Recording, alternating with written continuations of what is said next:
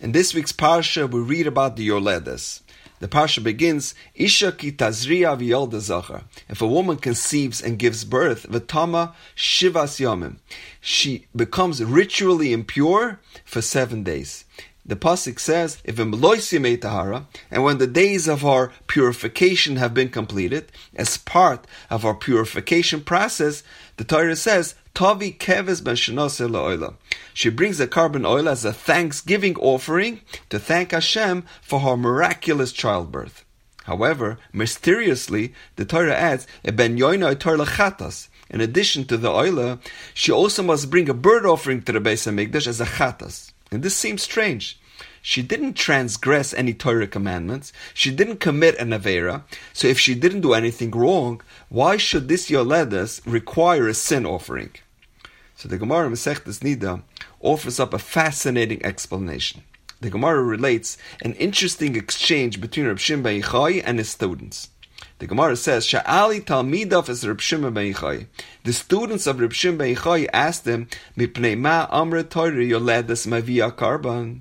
For what reason does the Torah say that a woman after childbirth brings a chatas offering? Amr lehen, he said to them, B'shah shekaras leiled. At the time when a woman crouches to give birth, her pain is so great. Nishbata shaloi tezakek lebala. She impulsively makes an oath that she will never ever be with her husband ever again, so that she will never again experience this excruciating pain. Lefikach amre Torah taviyah karban. Therefore the Torah tells her, you must bring an offering for violating your oath and continuing to have relations with your husband. The idea is, the birth of a human being, a woman bringing new life into this world, is inevitably preceded by tremendous pain and suffering. This wasn't Hashem's original plan when He created the world. However, after the sin of the Eitz Hadas, Hashem decreed as part of a woman's punishment that this should be part of nature.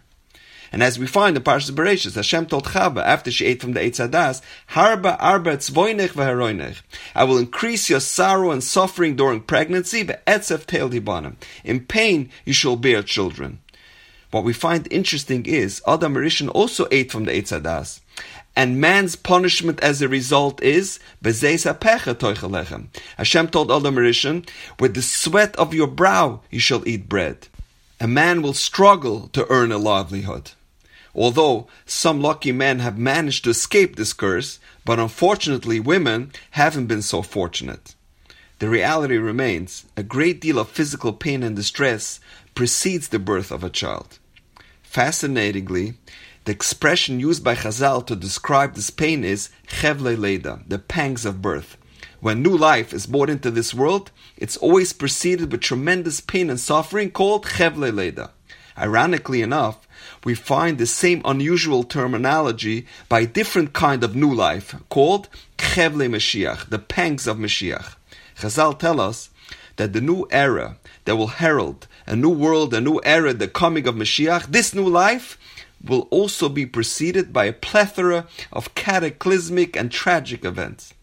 Those catastrophic events does not necessarily have to be, as we would imagine, a series of world wars or famine or difficulties in raising and marrying off children.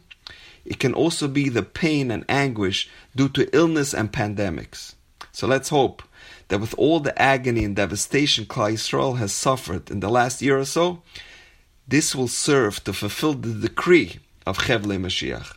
And we will be redeemed from this galus with the coming of Mashiach without any more pain and suffering. And now, we know. Have a wonderful day.